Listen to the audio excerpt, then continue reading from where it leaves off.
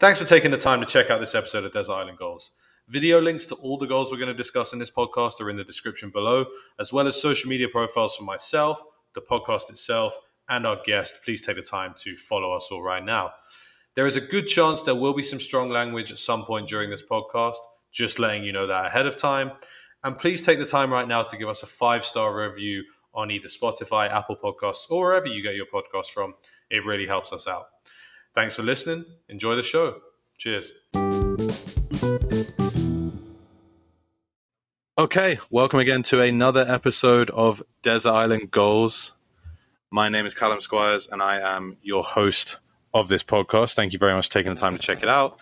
If you have a second, please leave us a 5-star review wherever you get your podcasts, and hopefully you will enjoy with our very special guest today, Dr. Jacob Tingle of Trinity University. I feel like you have more degrees than I've had hot dinners in my life, and we can go through all of that as we go. This is special. Thank you for taking the time to do this. I know you're a very busy human with everything that you've got going on, so thanks so much for taking the time. Yeah, no, I feel really, quite frankly, honored, and having listened to almost all of the previous episodes, kind of wonder, like, if I'm even qualified to talk about the beautiful game. But I'll do my best to keep the listeners entertained along the way. I can assure you, you are more than qualified. And as we'll get into your journey as a soccer fan, which this is obviously going to tell the story of, I think there's so much intrigue and so much interest in kind of the point that we've got to and having this conversation today, because I think it's fair to say 7 years ago, this conversation would have been a very different conversation, if that much in depth at all. Very, very different. I think they would have all been either Trinity men or Trinity women soccer goals. Yeah. And yet now we sit in a very different world. That's so, right. Yeah, we always start by kind of saying, to introduce you, kind of where are you from? And obviously I've given away that you're a college professor here at Trinity, so maybe a little bit about what you teach, and then basically what your introduction to the sport of football was, and then we'll go on to kind of your journey after that. Yeah. So I am Jacob Tingle, Trinity graduate. I always like to make sure that people, I introduce myself that way. And I am the program director for our sport management program here at Trinity. In a previous life, I worked in intercollegiate athletics that included a 9-year stint here at Trinity in the athletics department, which was where I got to I knew Paul well, Coach McGinley. We'll talk about him later, I know, but I knew him well beforehand, but got to know him really well. When your office is across the hall from somebody for 9 years, you find out more about them than you'd like to. Yeah, so that's what I do now. One of the things that I love about my job is that we get to teach a study abroad class every year. I know we'll probably touch on that a little bit later, but also, I get to help students think about their own journeys in terms of professional development, professional growth. Both of them are super big baseball and also super big soccer fans. Baseball players, soccer players, and sorry, I guess we'll just call it soccer today, if that's okay for the listeners around the globe. I apologize. What, in terms of, kind of soccer stuff, I was born in the early 70s in Texas, and to call 1970s and through the 80s even, call Texas a soccer desert would be doing a disservice, quite frankly, to deserts. In particular, and I grew up in Austin and then a small town outside of Austin, Dripping Springs. We moved there in junior high. And I was thinking about it today. If there was ever a time in my mind where I would have thought about wanting to play soccer, I don't know where I would have even found like someone else to kick a ball with, let alone a league. I'm sure there was a league or something in Austin, but they probably would have been expats or sons and daughters of, of expats or whatever. It's just so interesting to me that, and again, I know we'll talk a lot about this later, but that how much I schedule my days around soccer and how little of my youth would the word have even been used. High school didn't have a team, and now our high school, the place I went to high school, is like won state championships in soccer. So it's a weird, yeah. I think your soccer fandom, as we're going to go into now, I've never seen a more clear experience of lifelong learning and lifelong kind of I guess, adapting, but that makes it sound like changing from negative to positive, which is not the case. But just the growth of you as a soccer fan, from my eyes, having kind of seen what I believe to be the genesis of it all the way through till now, is a pretty incredible journey from, like you said, this soccer desert in 70s and 80s Texas. Yeah. Obviously, Trinity, where we're recording in Jacob's office here on the campus of Trinity University in San Antonio, where I was a student of Jacob's. We should get that out there for clarity's sake, which is how this partnership came to be. Yeah. And Trinity has very successful men's and women's soccer programs and has done for going on 30 years at this point, and been very successful in the realm of intercollegiate athletics in the US, which we'll touch on a little bit later on. My understanding is kind of how you first encountered soccer. Is that an accurate representation? 100%. Yeah. And I think it's just, again, in terms of a little bit of background. So I played basketball all the way since 5 years old. I dabbled a little bit in tennis. A guy named George Lobb beat me in the 8th grade district finals. And I was like, I don't need to play tennis anymore if I'm losing to that guy. So anyway, so then I focused exclusively on basketball from that. I just can remember the court. So I'm scarred George Lobb. Anyway, but yeah, so I get to Trinity, and it is August of 1991, and the residence hall, the dormitory I lived in, was truly in the dark end of where all the first years live. The people that lived on that side of the residence hall faced transfer students who could care at all about first years. And the people literally just 20 feet away from us on the other side faced like the quad and all where all of the stuff happened. So we had this little tribe of our own. And two of those guys were from New Orleans, twins, played on the soccer team, just because I had no other friends other than my roommates and suite mates. And then these, all the rest of the guys on this hall, we would go and, support Hugh and Joe and watch Trinity soccer. And then I discovered that women played soccer too. I just was like, wow, this is a really fun game to watch. And I tell you that I say the thing about basketball on purpose because basketball for me is so similar to soccer.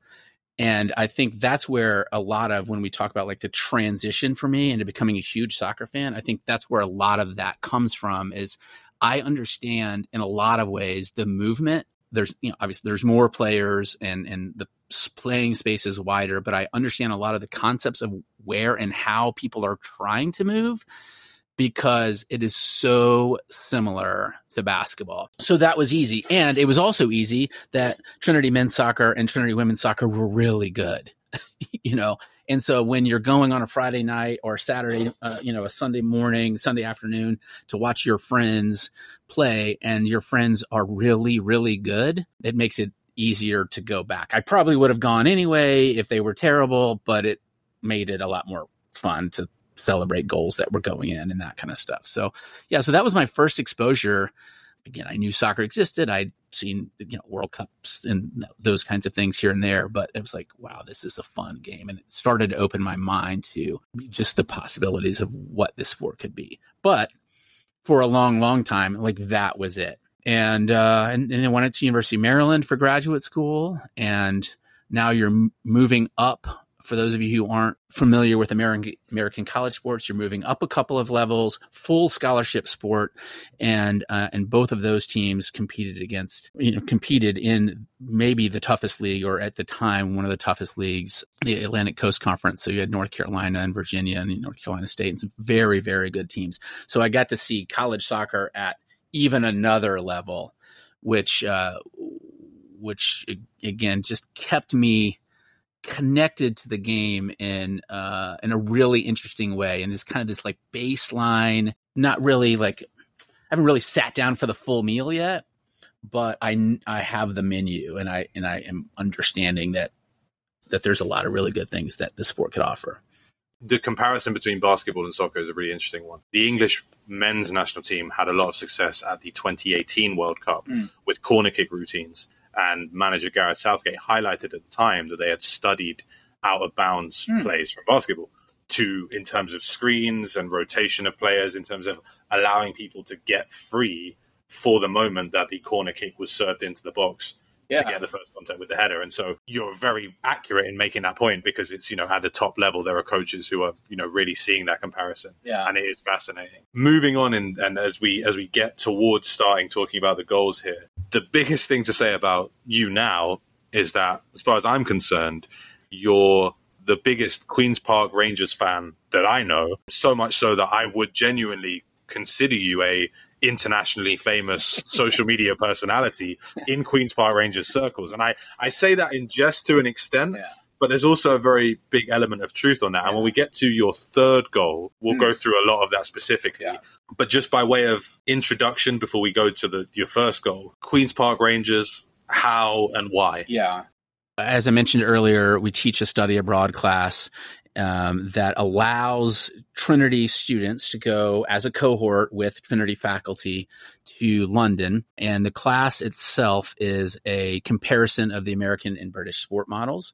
We look specifically at elements, kind of sociological and political and economic elements between the two countries. So intersections of race, gender, how sports are done in schools or not done in schools, international sports, the connection with politics, those kinds of things.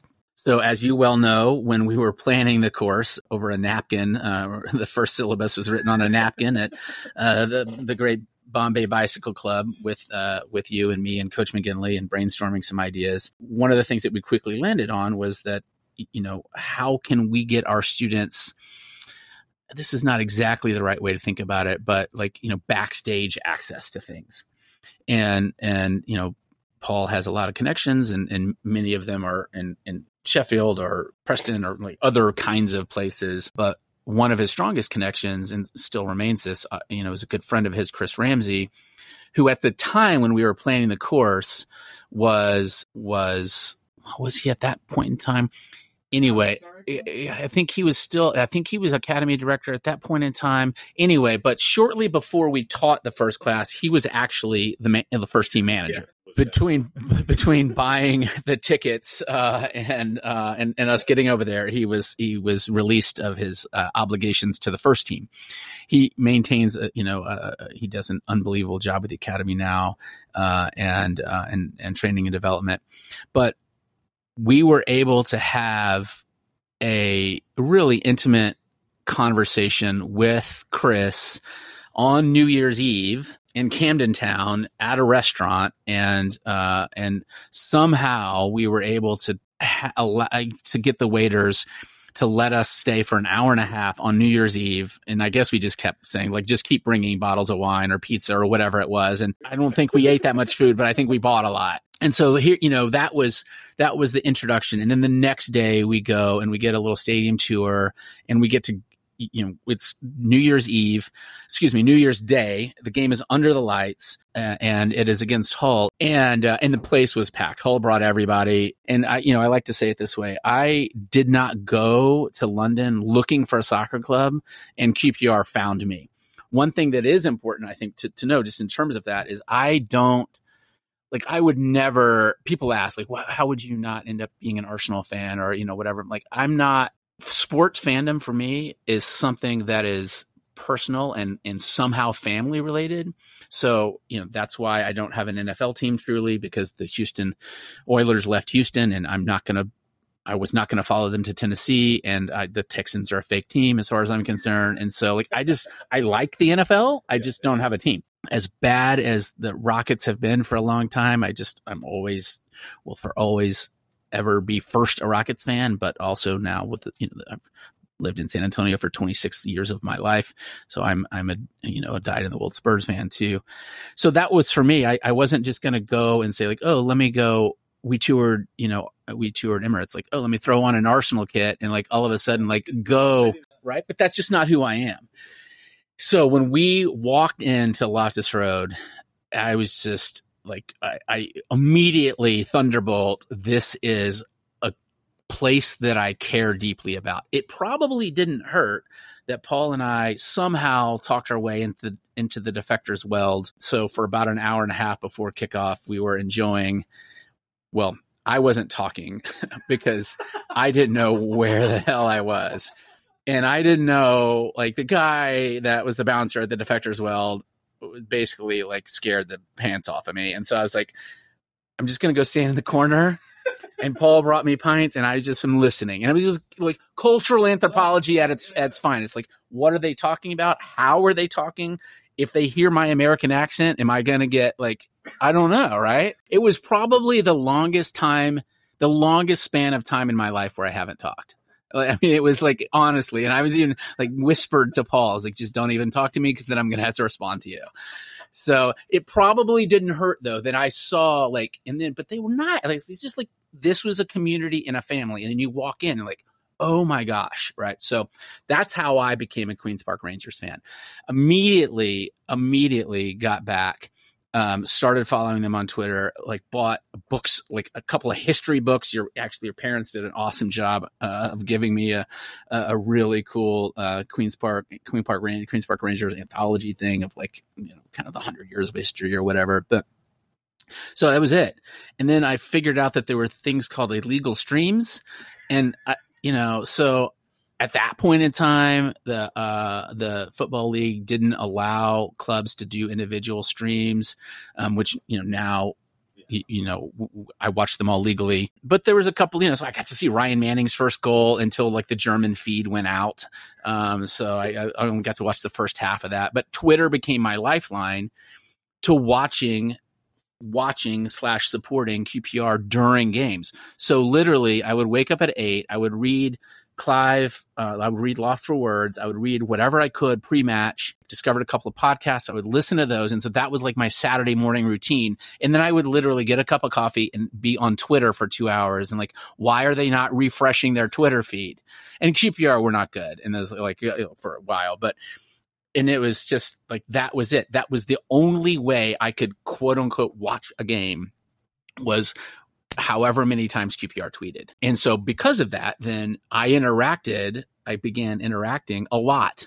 And if I saw somebody that was posting about the game or in between games, I would just tag them in tweets and, like, tell me more about this. Or I would read threads and start to figure out that guy's not a good guy and we don't like that guy. So yeah, so that's and now it is, because I'm an international member, but the club membership, because they stream every game that Sky doesn't pick up, and ESPN Plus plays the Sky games. I literally watch 44 of the 46 regular season, matches. So I feel deeply connected in that way. And the proliferation of pods, like the Our Generation guys, so the younger group, the QPR pod, which is kind of, a more established fan base. I don't want to say older fan base. And then the official club pods and all those kinds of things. And there's so much writing. So, it's just so easy to feel like you're a part of a community. And then again, with Twitter, like, I'm literally part of a community. And then we've got a little, I think there's maybe one other American, but there's a Twitter, it's the equivalent of like a group me, a Twitter direct message group that is mostly expats who live in the States. And so during game days or, transfer deadline day yesterday, we're like, we're just, chatting with each other. So yeah, it's just it's a cool group of people. And it is truly a family club. I will say, I would be remiss to fail to mention how important I think the work of QPR's Community Trust is, and Andy Evans and Paul Mitchell and those guys.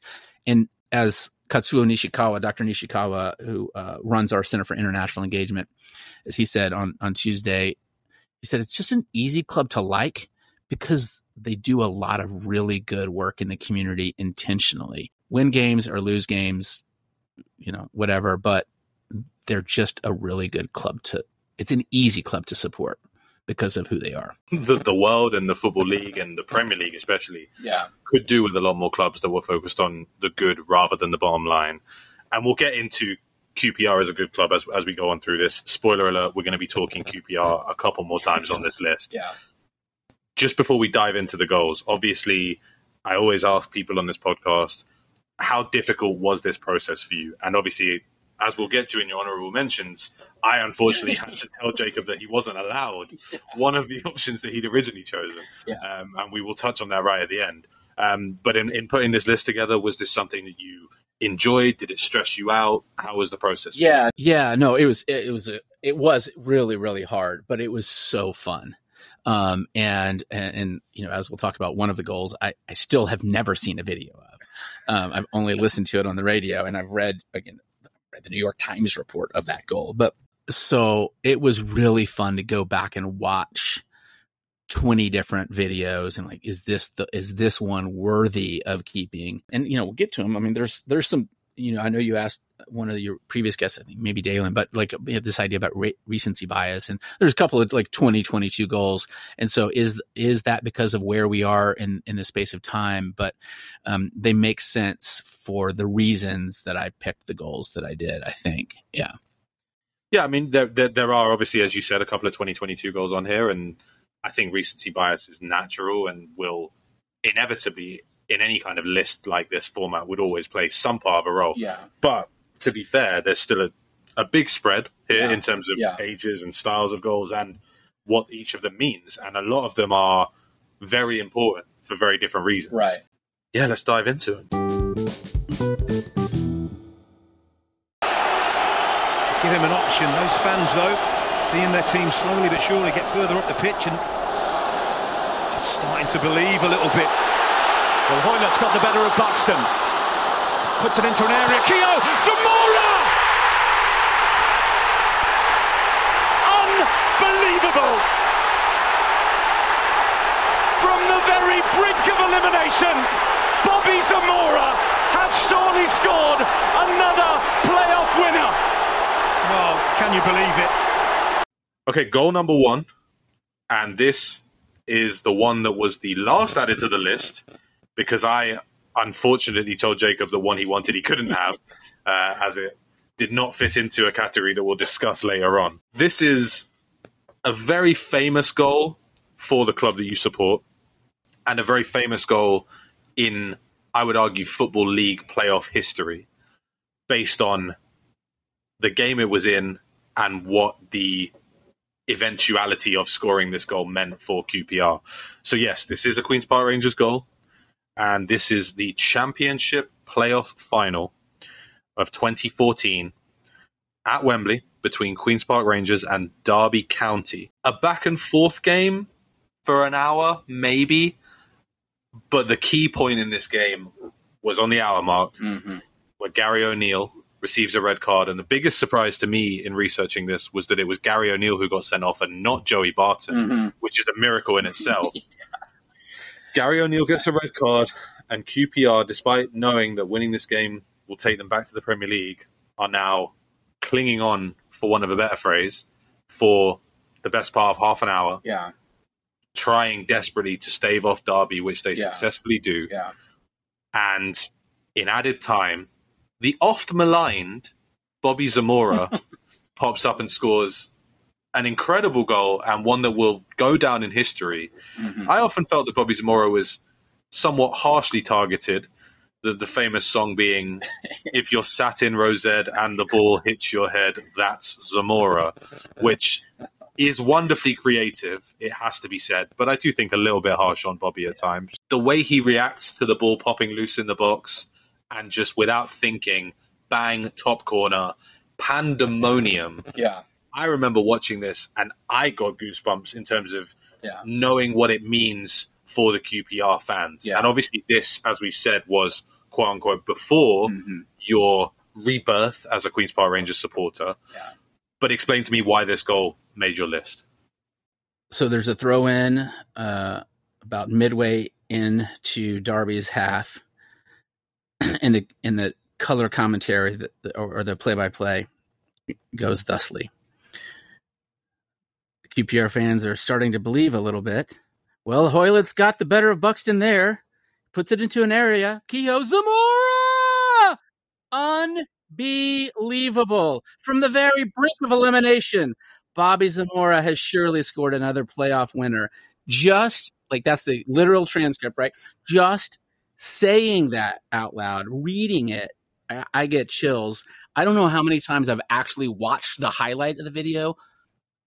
Hundreds and hundreds and hundreds, whatever. It's a stupid amount. I've only watched the full replay of the game one time, and it was like I don't even know why they were still on the like. How did Darby not? I mean, this like honestly, McLaren like they should all just be. I don't know. I don't know how it wasn't already 2-0 or 3-0. Like again, it's this idea. We'll talk about some of this and some of the other goals, but like the one of the things that I love about soccer is really you always still have a chance, unless it's 3 maybe, but even then, but you still always have a chance if you can somehow stave off, right? Somebody is open and they shoot it wide, it hits the bar, somebody clears it off the line, the keeper makes an amazing save, and whatever. There's all of these things that you can do in soccer that I just don't think are really literally possible in any other sport. Like it's hard for me to think about how you could prevent somebody from scoring in the NFL or the NBA or Major League Baseball or hockey in that way. I think of soccer as the least fair elite sport at times. And in terms of statistics, it's the statistics agree in that, quote unquote, the better team on paper wins about 80% of the time in basketball, about 85% of the time in the NFL, and only about 60% of the time in soccer. Yeah. And that's what I don't know whether, quote unquote, Derby were the better team on paper that day, but I know certainly, as you mentioned, after the send off, if not even before, but certainly after the send off, it was like, how is this still even possible? And then for how Hoylett kept the ball to get around Buxton, like there's something that is so fascinating to me about the combination of upper body and lower body strength while also being able to maintain balance and kicking a round thing that has no reason to bounce the way you want it to bounce. And then Keogh, like, oh, guy, man, sorry. I mean, like, just, God, it just sucks. Just sucks. Like, and I was watching it back a bunch today, and I'm like, at one point, I was thinking about playing like the cartoon music, like the Benny Hill music, and I was like, because that's what he looked like. He just looked like a clown. And like, how are you? You're the captain of the team. You're whatever. Yeah. And Zamora, both the right place in the right time, but that was not an easy finish. No. I mean, you could imagine that going in a lot of different ways, and how it curled in. You're just like, oh man. And obviously, he doesn't think about this before he strikes it. But one swing of that left foot is worth 100 million, they always say. That's well, and you're not going to sit there while you're preparing for this finish and go, well, I better get this right because there's 100 million on the line. Right. But you think about how instinctive it is. It's a pure reaction, and that's the result of years on years on years of training and playing and being in the right position to then be able to just do it instantly. Yeah. Well, and it's interesting. I was reading a Guardian article today from the day after, but that Bobby Zamora's goal, like he wasn't even going to get to enjoy the success of because in his career he wasn't a Premier League player, for extended periods, and so like that goal, and he was older, and so like that goal, like cost him, I'm out of contract, and congratulations, and you guys get all this money, and I'm not even going to get to necessarily. You're a hero. Yeah, well, that's it, right? Yeah, and having.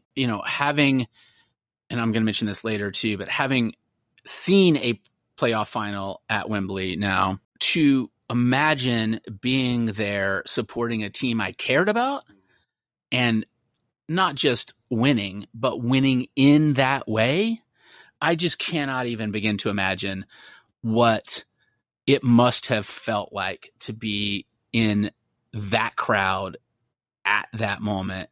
And again, just no matter how low you have the volume on the TV or the computer, it just sounds like it's blowing out your speakers when that ball goes in. And this is like it's bedlam here, at Wembley. Like it's sheer pandemonium, and they don't even know he goes and celebrates, but they doesn't even know what he's doing. Like he's just like running in circles, and then to hang on and win that game, it's phenomenal. And so it is that's one of those things for me, like, because I think of what happened, especially from a financial standpoint, the next year and a couple of years later. But I think some people look back on that with maybe, did we blow all of that money and waste a chance and, that kind of thing. But, I'm just one of those guys that sometimes I don't care what happens next, just live in the moment. And I cannot imagine very many times in people's lives, the people that were at those 44,000 QPR fans or whatever, I can't imagine that they've had many better experiences in their, in their life. I can't think of any better way to win. I mean, really any game, but specifically, I think it's so much more stressful. And I've never gone through this as a fan myself, but in my head, winning a playoff final is far superior to winning the championship outright in terms of the emotion and the feeling of that moment. I'm sure, obviously, same end goal. Yeah. And admittedly, my friend Sean, who was on episode 7 or 8, I can't remember, who's a Watford fan, he's been through it. And, he talks about how he hates the playoffs because the stress and the risk and the fear and finishing first or second is so much nicer and so much more relaxing. And I agree that it would be. But it's just the same way as in my head, I can't think of many better ways to win a game than winning a penalty shootout. Admittedly, it's also the worst way to lose it. And so it's that double-edged sword, isn't it? Yeah. If you're chasing the moment of all moments and the feeling of all feelings, as I can absolutely understand why, as a QPR fan who was not there at this point, this would 100% have to be on your list. It didn't go to extra time. It didn't go if it's 0-0 and you go, they lose the game. I mean, there's just no way they can maintain. And so everything had to be perfect. Everything had to be perfect for that moment to be realized. And gosh, I don't even know. What's a walk-off grand slam, a 3-pointer at the 1 second in Game 7 of the NBA Finals? What is an equivalent? And those are the only comparisons. Maybe, right? And something World Cup-y related, I guess. But there is, and this is what we try to talk to our students about, there's literally no sporting event there on the planet where more money is on the line for one game, right? NBA Finals, you get a fat paycheck, right? Bonus, congratulations. World Cup even, right? It's congratulations, you get a bonus, you get a paycheck, the country gets some, the soccer federation, whatever association gets some money. But to have, the difference between $100 million or zero the next year into your team's budget, and down a man in the 90th minute, stupid. Whatever. Check. That has to be one, right? 90 seconds remaining. Tainer to Fabian Garcia. Again, serves this one inside the area. Slips in, put in! On the header at the 10! Shannon Gomez, he's done it! And has delivered SAFC perhaps a vital point here at the end. Okay, goal number 2. And this is going to be a really interesting one, an actual piece of history for this podcast, as this is the first time a goal has been selected from the USL, which, for those of you who don't know, is another soccer league in America. Technically, the league below MLS, Major League Soccer, though, as I'm sure most people would be aware, the American soccer system does not have promotion and relegation in and out of MLS, and that's a whole other discussion that, quite frankly, we don't have time for on this podcast, unfortunately. But this is San Antonio FC, so quote-unquote our hometown club in San Antonio, which was born out of the former San Antonio Scorpions, who played in the NASL when I first got here in 2013. So it is a club that is relatively young, but in a short space of time I feel has developed a pretty big cult following in San Antonio itself and had some success on the field in the USL itself. This game in particular is against the second team for the Los Angeles Galaxy, who are, I think I'm right in saying, the most successful club in Major League Soccer history, or at least one of them. And certainly whenever one of the big names came to MLS, it always seemed to be for the Galaxy. And we're talking David Beckham, we're talking Robbie Keane, Zlatan Ibrahimovic. Obviously, there were others that went elsewhere. But this is LA Galaxy 2 in San Antonio to play SAFC. And a little repeat pattern in these first two goals here is that we find ourselves with a very late goal, this time an equalizer. But the context of it is that San Antonio FC are down to 10 men again, as Santiago Patino had been shown a red card just after the hour mark, 62 minutes. So very similar situations to the QPR situation in goal 1. But this time, LA Galaxy 2 had taken a late lead. Josh Drack, midfielder, had scored with about 3 minutes left, almost a dagger to San Antonio's hopes of getting anything from this game. But in the 95th minute, up pops Shannon Gomez. It is questionably defended, it must be said, but that's a whole other conversation.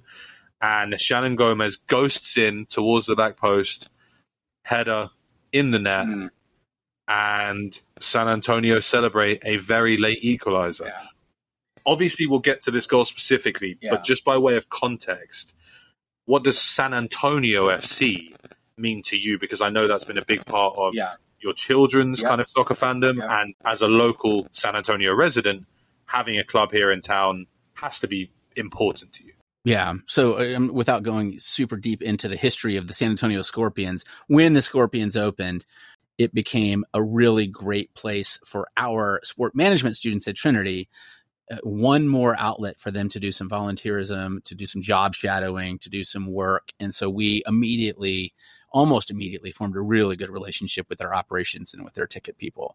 And so that was, in some ways, that was that first connection. I wanted to make sure that our students had access to experiential learning opportunities.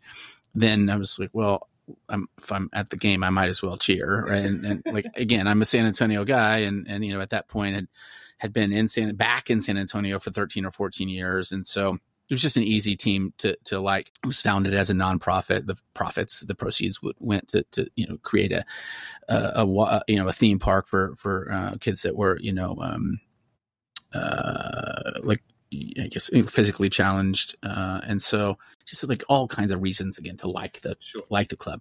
San Antonio Spurs bought the club under the premise that the MLS, that they would have a good shot at a franchise. We don't have to get into reasons I don't like the MLS, but let's just say like I'm not a huge, like me and Davis would probably like not like a lot about it about soccer together. Like so. He's a Fulham guy, and he likes the U.S. men's national team. I don't like. I really, and he likes the MLS. Like, I actually now I'm wondering, like, maybe he and I need to get into a Duke 'em up match or something. So, anyway, we're season ticket holders. We've been season ticket holders for 3+ years, maybe 4 years. We sit 6 rows behind the home bench, so we are all in for SAFC. This was a game that there was no reason for them to lose. Right, 20-something points ahead of LA Galaxy 2 in the table. And I don't know if it's one of those, like, where was the team mentally, but I can tell you that the fans were like, this is going to be a 2 or 3 goal victory, whatever. You mentioned about Patino, headbutt. I don't like when he gets red cards, they are for the wackiest. Like he slapped a guy once, anyway. Even before that, they played a marginal game, similar, right? And then you could just feel that the Galaxy were going to score. It was just going to happen. You're hoping again. Let's just go 0-0. Fine. Then that goal went in 86th, 87th minute, whatever. And you think, okay, this is over. Everybody, in San Antonio fashion, no one leaves early because I think there's a fireworks that night and there's still like dollar beer left to be consumed or something. So no one was leaving. But when the fourth official held up 6 minutes, like, wait a second. And it was interesting. So the Crocketeers, the support group down in the bunker, like their drums started beating a little bit louder. People, you could hear just like, almost like feel this palpable energy. Like, wait, 6 minutes, we might actually be able to do something. And then the ball went out at the 95th minute. Mitchell Taintor throws the ball in with as much space as Fabian Garcia had, like problem number one from the defense, right? From midfield, 10 yards from the left side, from the bench side, he just sends in a ball that is eerily similar to the ball that is goal number, like the send in for ball number 3. And so that is one of the things that I love. I love like when a big diag leads to something cool happening. It doesn't necessarily have to immediately lead to the goal like it did here. Doyle, I can't remember what his first name is, was one of the center backs. He used to play for SAFC. And I'm like, after watching it again, I'm like, is he on the take? Like what? Like, come on. Like, I think what happened, I think the goalie was like, surely one of my two center backs is going to stop this. And I think the angle at which it was coming in, both of them thought, oh, surely the goalie's going to come punch this. And neither of those things happened. It literally drops in between those three people. Shannon Gomez, the smallest guy on the pitch, defending mid. Like, there's no reason he scores goals. Pops it in. Again, utter pandemonium. The crowd was not probably, 2/3 or 3/4 full. Not the biggest, it wasn't a sellout like it has been a lot. But I've very rarely heard Toyota Field that loud.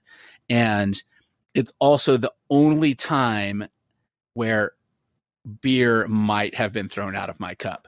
And I will tell you, mainly because I'm cheap and I don't like to waste things, but also it was like I had the mistake of having it in my hand. So I didn't even realize. I was just like, so it was, and my son was like, you got beer on my shoe. My 11-year-old. I was like, you got beer on my shoe. I don't really like it. I was like, we'll go get some ice cream later and I'll clean your shoes. Like, are you going to be fine with that? But it was one of those like mid-season game that if you lose, whatever, it's nice to get the equalizer. It might end up being the difference between the 1 and the 2 seed going into the playoffs this year. So it could end up having some kind of ramification. But to me, it's just like the collective belief that the team had, that all the fans had, that we can still do this was, I think it's actually reminds me a lot just of the city of San Antonio, right? For those who aren't, don't know anything about the city, we're, people think of Houston or Dallas or Austin even first, and San Antonio's like, just like whatever. And it's just a city that just kicks everyone else's ass in so many ways. And we just don't care about like what Austin thinks of itself or what Dallas thinks of itself or what Houston thinks of itself. And if there's 1 second left, we can win. Like, or in this case, tie, right? Whatever. But there's always a chance. And I just feel like there's something about that goal that to me is a metaphor of San Antonio. It's a great city and it's vastly underrated in Texas for sure. Yeah. And I think that what San Antonio FC have done in creating another team for the community support on top of the Spurs is really impressive. Yeah. And you talk about your kids being unhappy that there was beer spilled on them.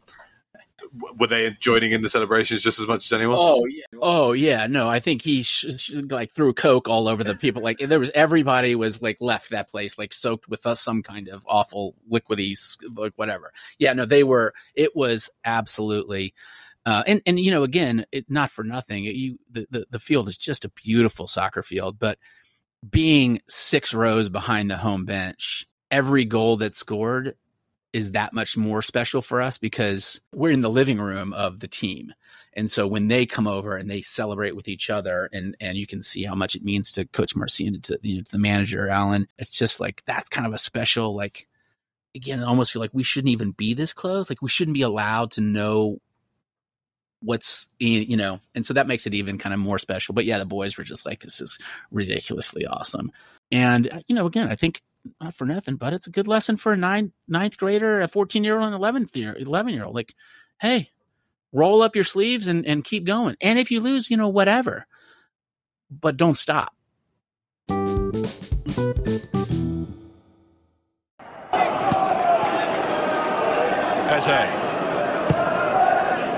Oh, it's a great ball into Wells! Brings up his 10th goal of the season.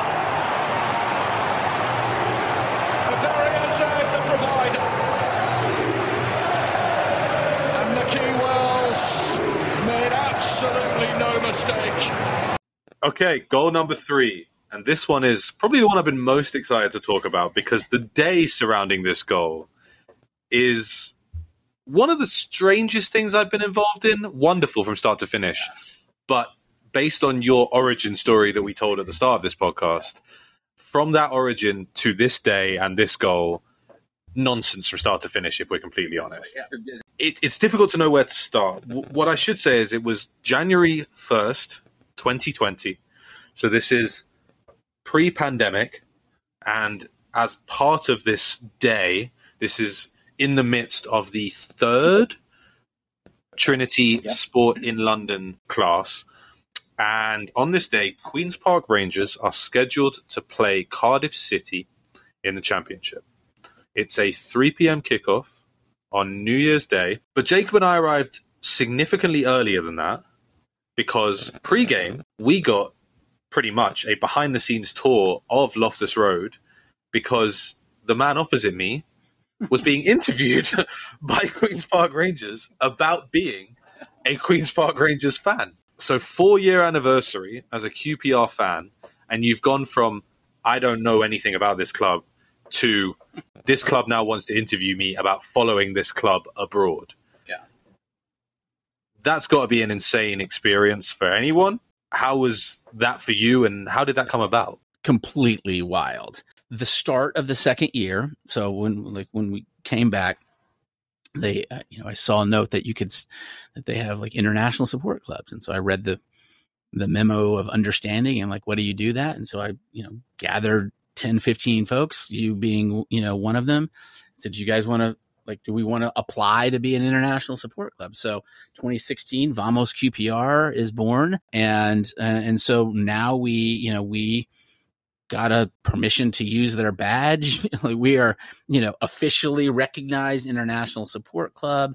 And so we're just, we create a Vamos QPR Twitter account and start trying to engage in more intentional QPR only ways with QPR fans, other international support clubs, with the club itself. We start hosting watch parties on campus. As we've got a big one tomorrow that we're excited about. I think that was part of it, right? Is this why does this international support club in San Antonio exist? And I think when they reached out to do the interview, I think they just wanted to know a little bit more, about that, and then specifically, some of my experiences. Yeah, so we get there, and I really, Callum, I thought they were just going to have like a little tape recorder out, ask a couple of questions, and then it was going to be a written, thing in the game program the next day or something. First off, like there's a full spread about Vamos QPR in that day's match day program, which that's stupid. And what? And then they have like a video camera. Like, do you need any pancake make? I'm like, no, I'm fine, whatever. So Dom Tramboli is running the camera, and Andy Watkins is doing the interview, and I'm just like, this is unbelievable. And then the 5-minute, 4-minute, whatever it was, the package they put together was absolutely tremendous. And I don't know how to use Twitter the way they did, but they went and found images from all of our watch parties, things from some of the stuff that we had done while we were in England. Jude the cat was like giving us high fives during games, and somehow they got that on film. So it was just a really unbelievably special pregame experience. And then the game happens, right? So the game itself, I think calling it a massacre would be polite. Yeah. We're going to talk about the first of 3 for Naki Wells, who scores this goal. Bright Asai Samuel scores twice. And now, Crystal Palace star, then QPR starlet, Eberici Eze, scores as well in a 6-1 demolition of Cardiff City by QPR. When you woke up on January 1st of 2020, could you have dreamt that you would go to the stadium, have a profile done about you by their media department, and then see a 6-1 QPR home win? And above all else, we should point out that based on where you live, you get to go to 2 to 4 maybe QPR matches every 2 years. That's it. Yeah. So being at one is special inherently, but there's also the inherent risk that you might go and not see a win. That's life, that's sport, that's the risk you take. Right. Yeah. So to go there and see a 6-1 win in the manner that it went about from minute 1 to minute 89 before the consolation was scored. Yeah. A complete destruction. Yeah. Talk me through your memories of the goal first and the game generally. So I do think it is worth mentioning that 3 days later, QPR beat Swansea in third round FA Cup 5-1. So this Naki's goal in the 9-minute mark was the first shot fired across the bow of QPR's attempt to take over Wales, I think would be the way to say it. January 2020 is a time where Welsh history books rip out that page because they're just like, we don't want to think about London. Certainly not. We don't want to think about West London. And that was that 5-day period. But it is. I mean, and so, listen, I mean, part of it for me, it was really hard. The third goal, that is Bright's first goal, the third goal of the game, quite frankly, might be my favorite goal ever scored by anyone of all time, but it's not on the list. And for some of the reasons that we'll talk about, but in the 9th minute, I don't know if the videos will be, accessible to folks, but the one will. The fifth one we might struggle with. Yeah. Well, I encourage people to look at the ball that Fabian Garcia sent in for the goal, for the SAFC goal, and this ball that Eze sends in. And I didn't do this on purpose at the time, but I was like, those could not have been more similar. Everything from start to finish. Unbelievably huge diag left to right, back post, a great like ghost run or whatever. No one sees the guy coming in, a header. It's just clearly, I think that's my favorite kind of goal. Also, this was Eze's last season with the club, and he ended up getting another. So he had 2 assists and a goal in that game. And I really do think that one pass was probably worth about £2 million. So I think Palace would have only given 18 million for the transfer fee, but they saw that pass like, okay, like that's a $2 million pass. That's how, like, just go watch it. And like, somebody needs to dispute me on that. But we're there, Sporting England 3. So I've got 18 students. The pre-match interview is dusted. We're getting settled.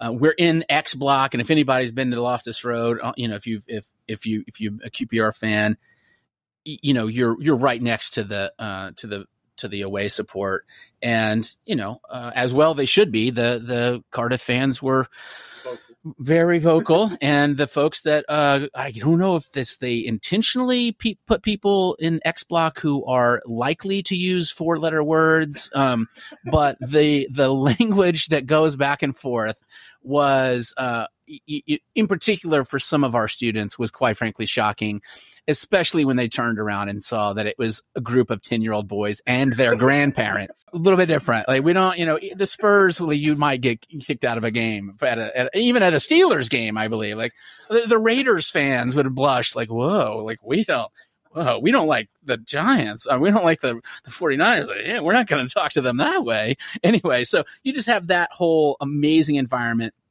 And having been at games before, it's so fun to be with somebody in any sport. If you're going to a place that you care a lot about, and a stadium like this stadium that has so much culture and history that, my life was literally changed in that stadium, to be able to go there with 18 people and it's their first time.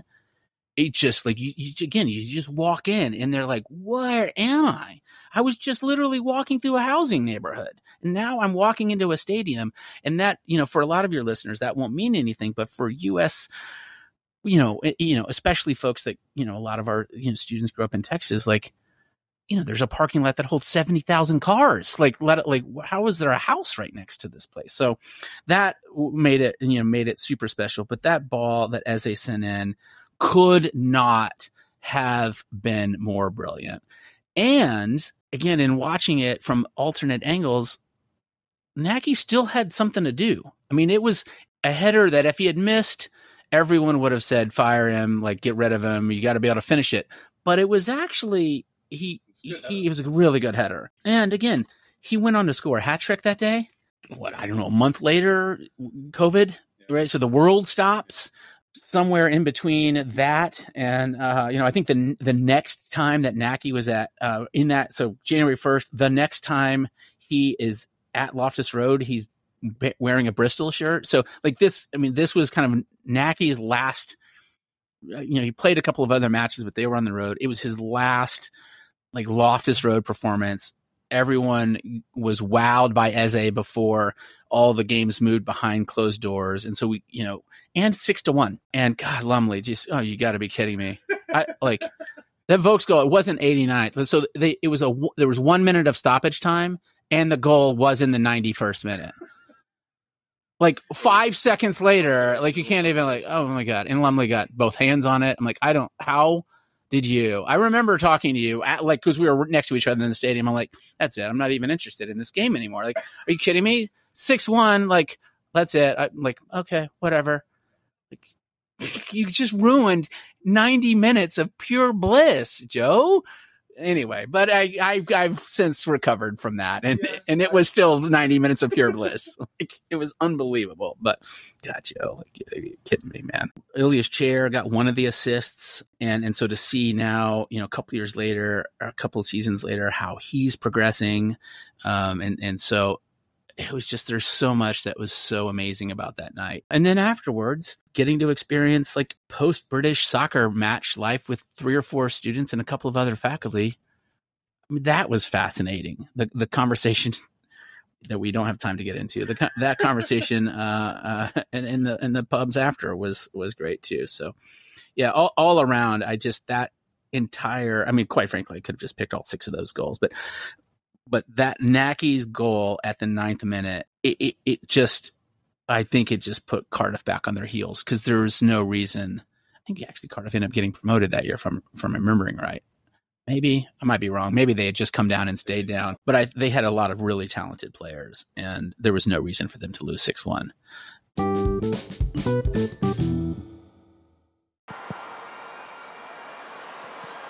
Bouncing around dangerously in there. Can England poke it in? Yes, they can! Kelly! And England lead in extra time! My goodness me! Astonishing scenes here! That time Germany didn't defend it. And Chloe Kelly, who only just came back from injury in the nick of time, might have won the European Championship for England. Goal number 4, and this is the first time this has been selected, but I don't think it will be the last, because it's a very famous goal already, and it only happened a shade over a month ago. We are at Wembley again, but this time it is for the Women's European Championship final of 2022 between England and, quote-unquote, the old enemy, Germany, ending more than half a century of hurt as finally an English national team wins a major tournament. An unbelievable performance from Serena Wiegmann's team, capped off by this winning goal from Chloe Kelly, who I'm sure most people know, and I know you know, has a big connection to Queen's Park Rangers, which I'm sure plays at least some part of the role of this goal meaning quite as much to you as it does. It was a tense final, as so many big games usually are. England had, to an extent, rolled through most of the games in this tournament, with the exception of the Spain game, which they won in the round of 16 or quarterfinals in overtime, the quarterfinal. But England had been dominant in their semi-final against Sweden. And the first half was pretty tight and pretty tense, not really many chances.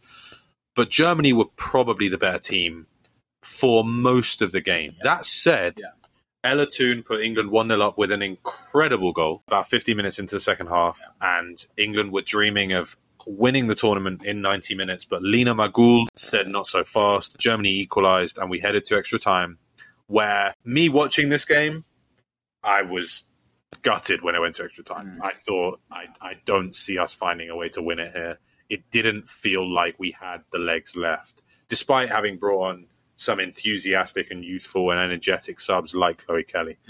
But the corners swung in, scramble in the box, chaos in the box.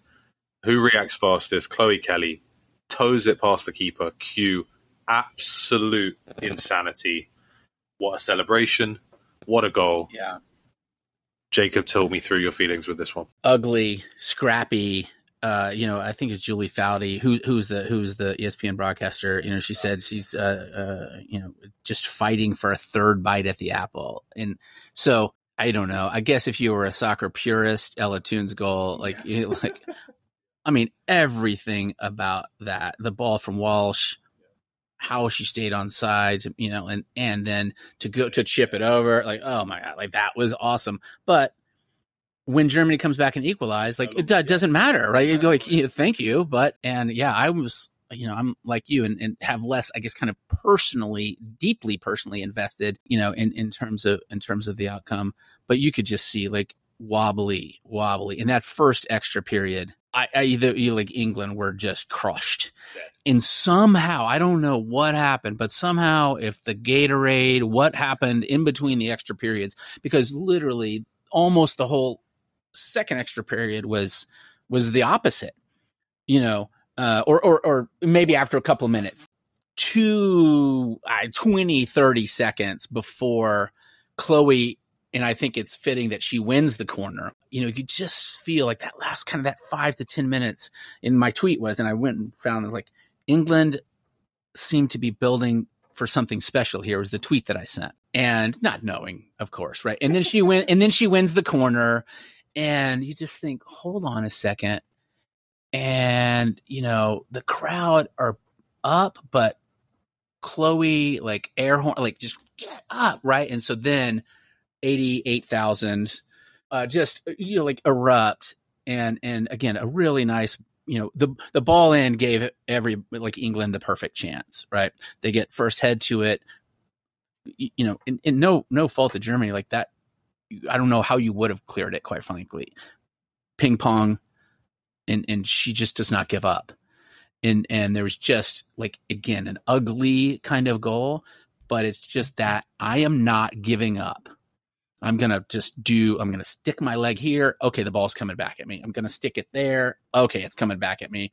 I'm just going to keep putting it, and eventually we saw what happened. And I love, guess how soccer players have now been trained that she didn't immediately start celebrating.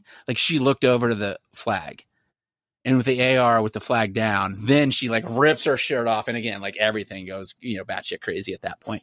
But it was just so cool. And then a couple things for me, some very dear friends from England who, as you described, have been waiting a long time to see one of their national teams hoist a trophy at Wembley, as I mentioned earlier, having been there for not one but two playoff finals this summer. But to see Nottingham beat Huddersfield, even though the two penalties probably should have been called, but we'll go on from there. But having seen that celebration, I was like, oh my God, what would it be like to be there? Because the QPR game, right, half the fans.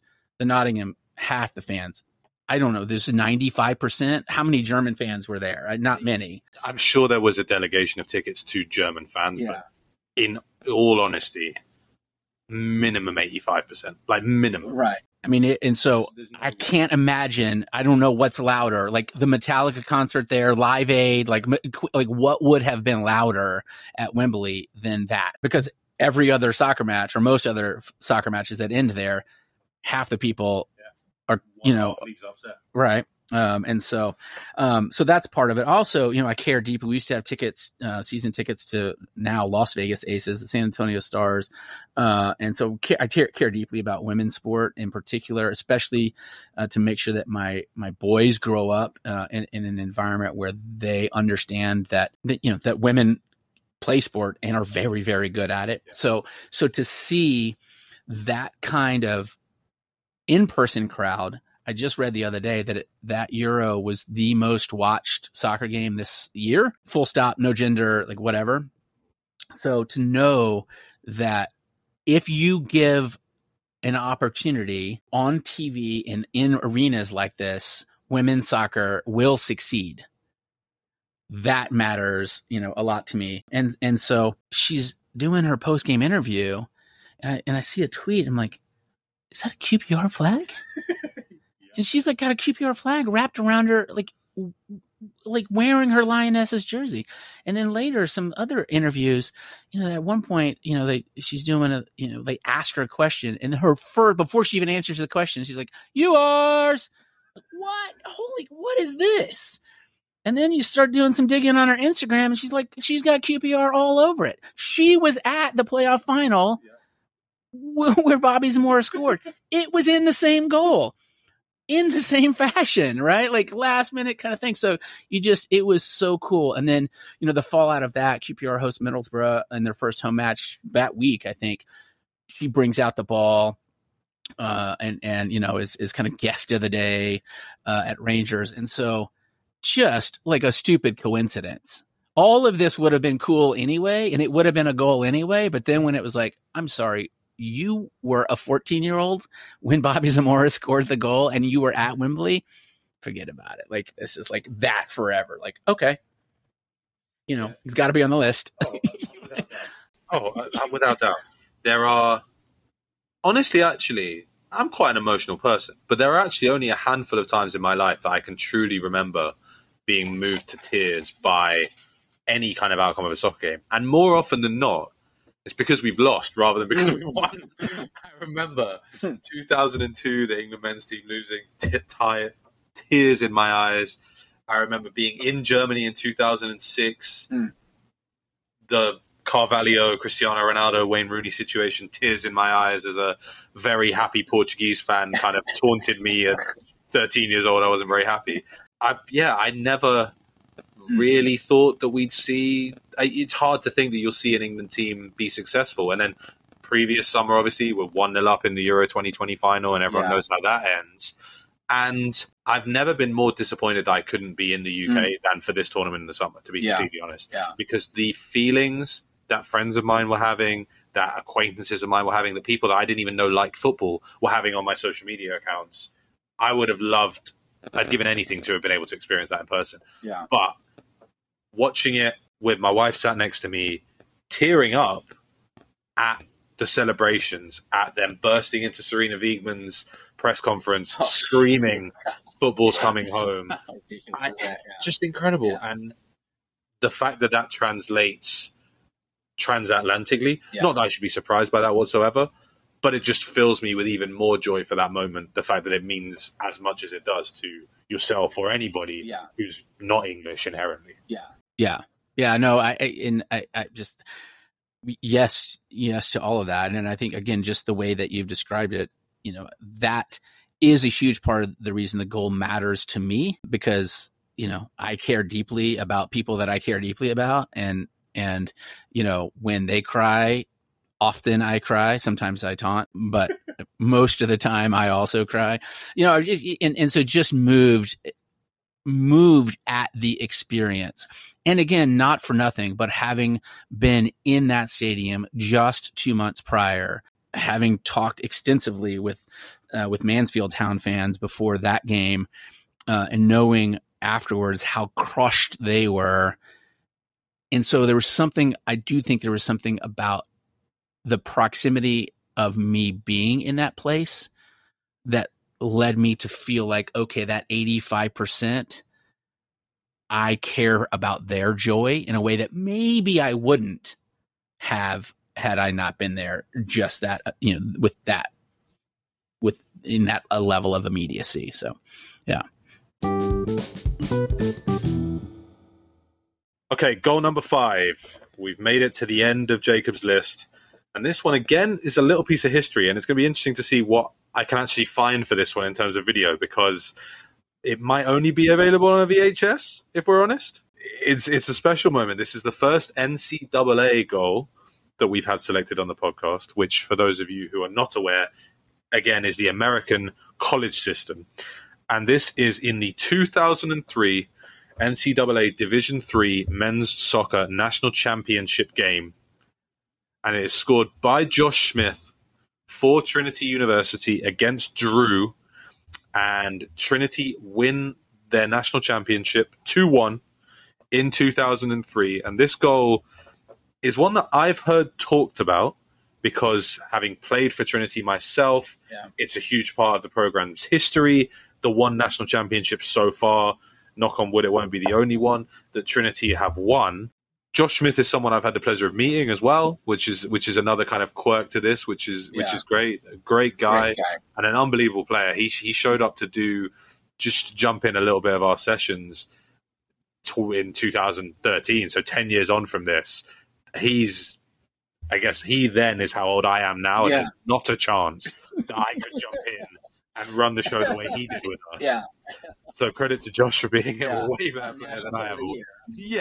Nothing small. He was about 18 times the player that I ever was. But you alluded to it earlier. This was a goal that you heard on the radio. Yeah. And that's fascinating to me because I grew up listening to Premier League football on the radio because my parents didn't want to pay for Sky Sports. They waited until I was leaving for America to pay for Sky Sports, and I will continue to bring that up until they apologize publicly. And listening to good moments and sad moments for my team on the radio, on BBC Radio 5 Live, is a huge part of my childhood as a football fan. And so hearing you talk about radio commentary of a Division 3 national championship game was so interesting because I didn't even know that there was radio commentary of Division 3 games. So explain to me, I mean, I think I understand why, but how does this one make your list? And talk me through the experience of living this goal through the radio. Yeah. Set the scene, Madison, New Jersey, a cold and windy late November in 2003 afternoon on the campus of Drew University, might we add. 2,000 people, I guess probably 20 of them are Trinity fans. The wild to me to think that you're going to host a national championship game at home. I think that is really fascinating and really important that they are playing on their home pitch.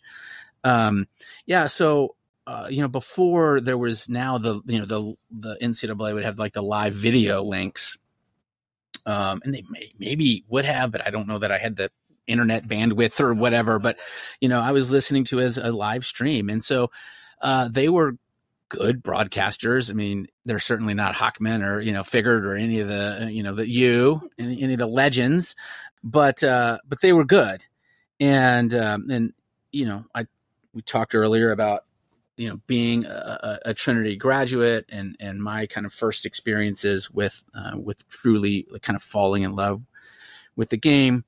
And, a lot of these, I worked in the athletics department. So, Paul's a good friend. His office was across. I respect the kind of teacher he is, both in terms of teaching the game, but also just kind of broader kind of life lesson stuff. But so we're there, I'm listening, and first half, it's just we're like, this is a game. We're just going to win this game.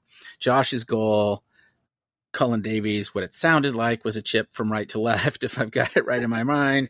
In the 50th minute, you go up 2-0, and you're just like, okay, now we're really done.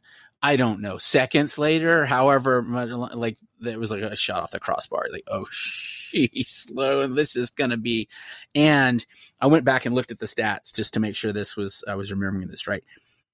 Drew had 13 shots in the second half. 13 shots. So this goal comes in the 50th minute, and it is just like, oh my God, onslaught. Trinity had 16 second half fouls. Like, that to me speaks of desperation, right? Like, I am just whatever. I'm laying you down, blow a whistle on me. 3 second half saves. 1 hits the crossbar. You just I'm listening to it, and all you can do is just hands over your eyes, and there's just nothing. I'm sitting in my office, and I'm like, oh, we're going to lose this game. Because if it goes to extra period, in Trinity, their semifinal game had gone to extra period. And Chris Quinn scored late to secure that win. But you're like, we're not going to have the legs. There's just no way possible that we're going to be able to do 2 extra periods in with the 1 day off or whatever. So it was literally I don't know, what's the Gladiator movie, 300 or something? Just there's no way you should even continue to take this battering. And somehow they did. Knowing, again, what it meant to a dear friend, knowing and working, some of these students were student employees of mine, knowing them, knowing the kinds of young men they were, and knowing what it meant to Trinity. and the first ever soccer championship in this, I think at any level in the state of Texas, college soccer championship. So just had all of this stuff. And I think it is, even though they were in different academic years, our women's basketball team in March of that year won, a national championship. So to cap off a calendar year with 2 national championships was just ridiculous. And in the year that the women's national team, the basketball team, won the national championship, Trinity finished 4th in the Directors' Cup. We don't have time to talk about what that means. It's a really, really big deal. The year after, we finished 4th. And so this soccer championship is sandwiched in between probably the 2 greatest collective years for Trinity athletics. And again, like, it's just kind of cool, like that's the connection point, that a national championship is that connection point. So, and it just, I don't think, I know, even though Trinity men's soccer has not won another national championship, I don't think Trinity men's soccer has looked back. And I think that was like this launching point to getting students like yourself, international students, students of exceedingly high caliber, the number of postgraduate scholarships, all of those kinds of things. And it's also, I think, in so many ways, and a couple of the teams that you are on, I think were just hard done by. Now, 19 years later, you think about how lucky you have to be. You played on some unbelievably good teams. Yep. And one whistle here, one wide shot here, I think you guys lost in PKs one year. I think maybe I'm remembering that wrong, but just, you have to be really, really good, and you have to be a little bit lucky. And that's what I feel like the lesson for me from that was, it's not easy to win a national championship. Full stop. Okay, we have made it through Jacob's list. Jacob, thank you for sharing your Desert Island goals with us. Just by way of a very, very quick recap, we had Bobby Zamora, QPR against Derby. We had Shannon Gomez, SAFC against LA Galaxy 2. Obviously, Naki Wells, QPR against Cardiff City. Chloe Kelly, England against Germany. And Josh Smith, Trinity versus Drew. I alluded to this at the start, however. I always ask guests if they have any honorable mentions. And in this case, it's more than an honorable mention, because this is a very important one that Jacob wanted to talk about, and very fairly and very correctly so.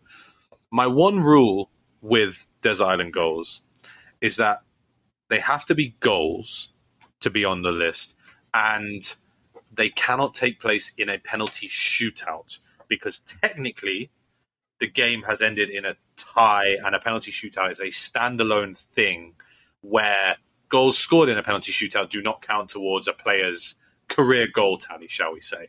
So, unfortunately, I had to tell Jacob that one of the goals he had selected, which is a penalty in a penalty shootout, was not valid for the list, hence Bobby Zamora's inclusion. And, therefore, this honourable mention really is more than honourable, because really this would be on the list if the rules were slightly different. So, Jacob, your honourable mention? Yeah, I will keep this short, but July 10th, 1999, Brandi Chastain, the goal heard around the world, Wheaties box, all of this stuff. She rips off, I don't think women had done that before her, rips off her top and this iconic slide with her jog bra, and just like hands, like arms in the double clenched, like just exuberance, right? At the Rose Bowl in Pasadena, 90,185 people at a women's soccer match in 1999. We should clarify, that Brandi Chastain's penalty wins the Women's World Cup. Just to clarify, if anybody wasn't aware, fair enough. It's the Women's World Cup final of 1999. Yeah. The US defeat China, and Brandi Chastain scores the 5th and final penalty for the US to win the World Cup. It's a very fair nomination. I apologize that my rules were not built around it, but please carry on about Brandi. And And so, and again, I don't want to belabor the point, but it was a rematch of the 96 Atlanta gold medal game. Women's soccer had been, I don't know, marginally accepted by FIFA starting in the late 80s with the first Women's World Cup in 91. And I think I read a thing the other day, like that they didn't even allow it to be called the Women's World Cup. They called it like the M&M Cup or something like that. Look it up. It's wild. So the level of disrespect that FIFA had given to women's football. And even at that point in time, FIFA were like, no, we should host these games in like 10,000 seat stadiums. Donna Lopiano and the Women's Sports Foundation and the folks who were in charge of the U.S. soccer, the delegation that was running the World Cup said, no, we're going to host it in big stadiums and we're going to show you. More than 90,000 people. And I don't know how many people watched it on TV, but it just... Over a million. Okay. And I will tell you, it's hard now, I think, for anyone, especially given what we just talked about with Chloe Kelly's goal. It's hard for anyone, I think, to understand if you weren't like fully a cognizant human being at that point, to appreciate how little respect women's sports had then. I mean, like, hey, it's not like it's prime time necessarily now. I mean, it was just whatever. And what the U.S. soccer, the group that hosted the World Cup, said no, and they proved to the world that people will watch women's football globally. And I contend that goal changed soccer in the U.S., irrespective of gender. And that, for me, is why it's worth talking about. And, it was a 0-0 draw, all of this stuff, World Cup on the line. Did Brianna Scurry jump to make the one save against the China? She probably came off early and the referee should have let that be a retake, whatever. It was a moment that, again, if I was 27 years old or something, like 26 years old at that point in time, and had just soccer itself, but women's sport in general was just so undervalued and underappreciated. And at that moment, for in my opinion, the whole world changed, especially in soccer in the US. And so I think that's what, for me, that goal has, is maybe the most significant goal in American soccer history, regardless of gender. Other people, I'm sure, will argue with me about that, but I just feel like that 1999 was, and people can't see what I'm doing with my arm right now, but was like a pivot point in terms of what the sport meant in the US. Something I've always admired about the US is that the attitude towards sports, of any sport, is if we're good at it, we'll keep spending money on it to remain good at it. And if we're not good at it, we're going to spend money on it until we're good at it. And I respect the, tough-headed commitment, strong-headed commitment to winning that America has, and what the U.S. women's national team has gone on to accomplish. We're talking generation after generation, because 1999 to 2022 is a long span, and there have been multiple World Cup wins and multiple gold medal wins, to the point at which, and I think this is a really key thing to highlight, in less than a month, England are playing the USA at a sold-out Wembley in a friendly, which will be internationally televised and a big deal, and potentially a preview of a late-stage Women's World Cup game next year, based on the fact that the US knocked England out in the semi-finals in 2019. Next year, there's a chance maybe for some tea-sipping revenge from last time. But it's incredible to see that level of interest and intrigue. And it's a credit, just as much as it is to the England women's team and how they've grown, but it's a credit to the US women's national team, starting from Brandy Chastain, that they are this internationally beloved phenomenon, really. And I think it's worth mentioning, on top of all of the off-field crap that they've had to do to fight their own federation to receive now some back pay and but goodness gracious, the fact that the U.S. men's team gets paid equal, let alone more, than the women's national team is completely shocking to me. And so this team, and Michelle Akers, I think, was captain, or she had been, but in the previous, one of the previous rounds, they have had to fight for everything off the pitch as well, which to me makes their on-pitch performance even more impressive, because you would have every reason to have an excuse to say, well, we're distracted by a lawsuit, or we're distracted by the fact that we're wearing men's clothing because they can't even buy women's uniforms, or, whatever. So that to me, I think, makes it even more important. I will say, and this is a little bit of a backtrack, but when you were describing the U.S., sports scene, like spending money on, whatever, I think you just described the championship, because we're just going to keep spending money until we get relegated, or until we get a 21 point, whatever, QPR of 44 million pounds is whatever. We're just going to keep spending good money after bad, but we're going to eventually get promoted again. That's probably the key place to end this on, is give me a prediction for QPR. Are we headed for a playoff and a promotion run this year? If they finish in the top 10, I will be unbelievably happy this year. I think it is a rebuilding year, but gosh, these last two games, the Watford win and the whole, just crushing, are signs that it could be. Let me just say this. I think it's going to be a fun season, and I'm strapped in for the ride. Well, I think there's no better way to end than on Jacob having already been corrupted into being a pessimistic British soccer fan. That's perfect. Thank you so much for taking the time. I know how busy you are, and it means a lot. And we could have spoken for 4 hours about 1,000 different things, as we always can do across sports. Yeah. But really, really thank you. We really appreciate you taking the time. It's truly an honor and truly a pleasure. And, to the hopefully more than one listener, send me a tweet and argue with the goals that I picked. I'm sure someone out there will. I know Davis will for sure. I've already let him know that you've been calling him out.